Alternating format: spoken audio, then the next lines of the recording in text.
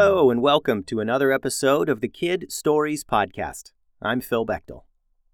Today's episode is sponsored by Scholastic, maker of amazing kids books, including the Nat Enough series by Maria Scrivan. The fourth installment of Nat Enough, titled Nat for Nothing, is out now and I know you'll love it.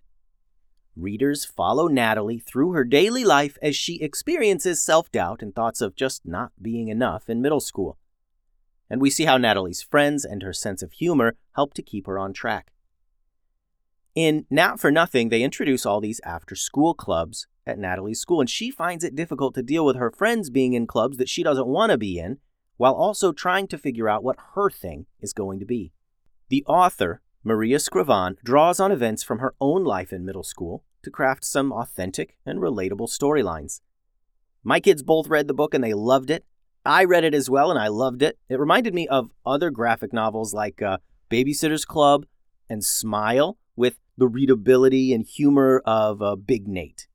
Nat for Nothing is an essential addition to your kids' library and will be a book they read over and over again. Click the link in the show notes to get your copy of Nat for Nothing today. Now on to some shout-outs. Happy birthday, Emma Dowing.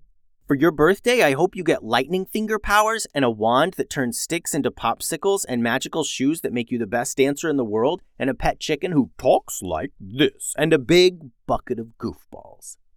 Emma, if you were a character on the podcast, you'd be a silly witch with wonky magic whose spells never quite go as planned. Thanks for listening, Emma. And Ari, Abel, and Elijah are fans of the podcast with big ideas. I think if you three were characters in the show, you'd be the protectors of the golden orb, and you would work to protect the magical golden orb from falling into the wrong hands. Thanks for listening, Ari, Abel, and Elijah. Today's episode is titled Evil Robots Attack Part 2. Jackson, Reed, and Harvey pedaled hard away from the forest and back to town. The brothers were excited about their new powers, but a bit scared at the thought of this oncoming robot army. Everything was happening so fast, and they figured if they were able to repel this initial attack, then they'd have a minute to rest and think things through. Look, some people are leaving town, Reed pointed as they rode their bikes. Jackson and Harvey looked to the highway, where a line of vehicle headlights stretched for miles.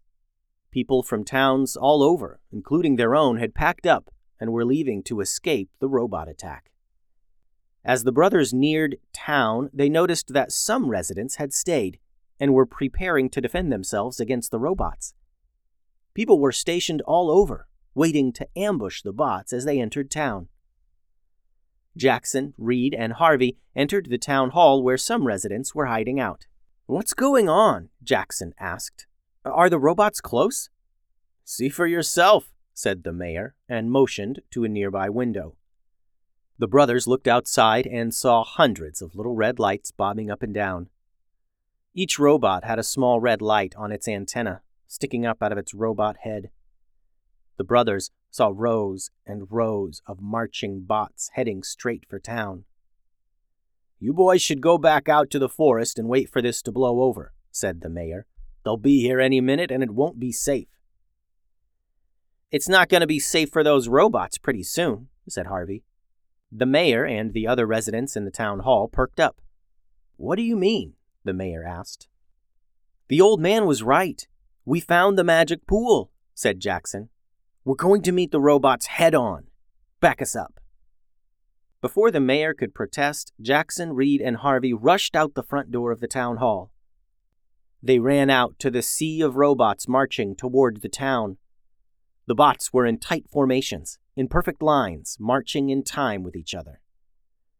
They were made of black and red plastic mostly, with wires twisting across their robot arms and bodies. The robots all featured one arm that had no hand. It was just a blaster. And the other arm had 4 long, sharp metal fingers that hung down like razor claws. The bots were only as tall as a typical adult human and featured a tiny antenna on their heads with a little red light on top. The boys expected the robots to start fighting them right away. Instead, their robot speakers activated, and a metallic voice rang out. "Submit, and you will not be harmed. Submit, and you will not be harmed," Their robot feet made a loud chunking sound as they all continued their march to town.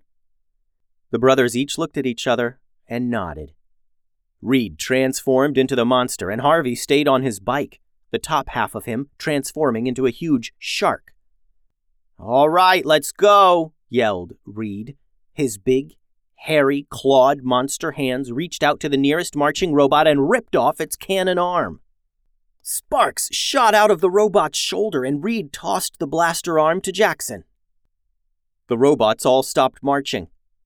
Alarms shrieked from their speakers. They turned to Reed and chanted, "Threat detected! Threat detected!" Reed then grabbed the two nearest robots and smashed them together. Broken plastic bits and metal and sparks exploded, and all the robots lifted their cannon arms. Just before they blasted a hail of red lasers, Jackson activated his time-slowing ability. Everything around him slowed to a snail's pace, and he showered the bots in a wave of red beams that flashed from the robot arm cannon he was holding. Harvey pedaled hard and circled the perimeter of the robot army. As he passed the bots, he leaned out and chomped them. His shark teeth easily cut through the wires and metal, and he whipped his shark head and tossed the crumpled robot parts high in the air. The residents watched as bot pieces popped up in the air as Harvey rode along in battle. Soon, Jackson's time powers faded, and the battle was back in real time. Jackson discovered that he couldn't activate his powers infinitely. They needed a bit to recharge. And while the battle resumed its crushing speed, Jackson activated the robot arm blaster and unleashed a flurry of lasers into the crowded robot army. Harvey continued riding his bike around the edge of the robot troops, chomping ruthlessly and tearing into the bots as he raced by. Reed shredded through the ranks of bots like the monster he was, and soon the area in front of town was littered with robot parts, sparking and twitching and beeping. Reed slumped to the ground and returned to his human form, as did Harvey. They learned the hard way that using their powers exhausted them, and their bodies felt as though they had just run 10 miles without stopping. Their muscles ached, and they were out of breath. They could barely do anything but lay on the ground. The residents swooped in and began examining and dismantling the robots. They sorted the pieces into piles as Jackson, Reed, and Harvey limped back to the town hall. They all three slumped down on the floor, and the town hall filled with busy residents, bringing in robot parts to be examined and repurposed for their own use. "Oh my gosh, you guys, who knew being a shark was so tiring?" said Harvey as he laid on his back with his eyes closed. Jackson and Reed felt the same way. "Okay, so now we know using our powers is very draining," said Jackson. "That was incredible," said the mayor. "But there is some bad news," said someone nearby. From their place resting on the floor, the boys turned their heads and saw someone had already plugged a robot head into a computer and was hacking at the information within. "I'm scanning the history of the hardware in this bot, and it apparently sent off some kind of distress signal before it was destroyed," the man said. "For all we know, all the robots sent off a similar signal, and their home base knows about this failed attack." "What does this have to do with my nap?" asked Reed sarcastically. "It means we need to go," said the old man standing nearby. "Whoever is controlling the robots now knows where we are, and that we're capable of destroying an entire squad of bots." The brothers dragged themselves up to standing and gathered their bags and some other provisions. "Yeah, but where do we go from here?" asked Jackson. The man at the computer piped up. "I was able to triangulate the origin of these bots, or at least where they were when they were initially activated. It looks like Pittsburgh, maybe? I don't know exactly. It'll be a while until I'm able to triangulate the location data, but it's somewhere in that area." "All right then," said the old man. "We're going to get packed up. Let us know when you've figured the exact location, and we'll move out then." The end. Thanks for listening, friends.